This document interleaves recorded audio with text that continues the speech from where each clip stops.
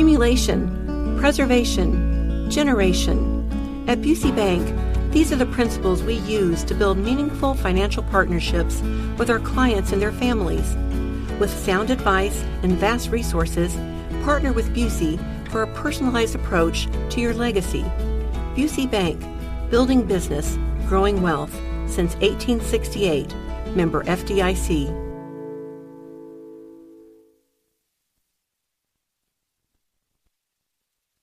Tony, every once in a while, society gives you hope. Last night was one of those moments. Eric Swalwell, the representative of California. Fang, fang, bang, bang.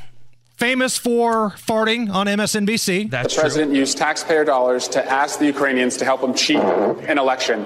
And as you pointed out, famous for Fang Fang, the Chinese spy that he slept with. That Eric Swalwell got heckled at a town hall about abortion. Now, I want you to listen closely. It's kind of off microphone, but you're going to hear Swalwell speaking, and somebody yells out, he's a liar. Somebody yells out, where's Fang Fang? Plainly about what the Dobbs decision does and what many of these states are doing with their 6-week bans. It's government-mandated pregnancies. Government-mandated pregnancies. We are against government-mandated pregnancies.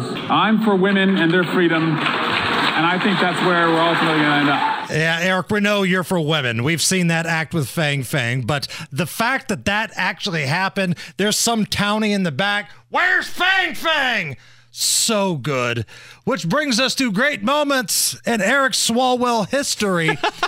His horrific run for the presidency.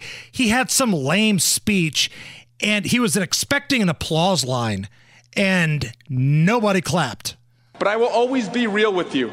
I will be bold without the bold. My wife and I. The only thing missing out of that clap is if Jeb Bush would have said, please clap. But I will always be real with you. I will be bold without the bold. Please clap. Great moments in Eric Swalwell history.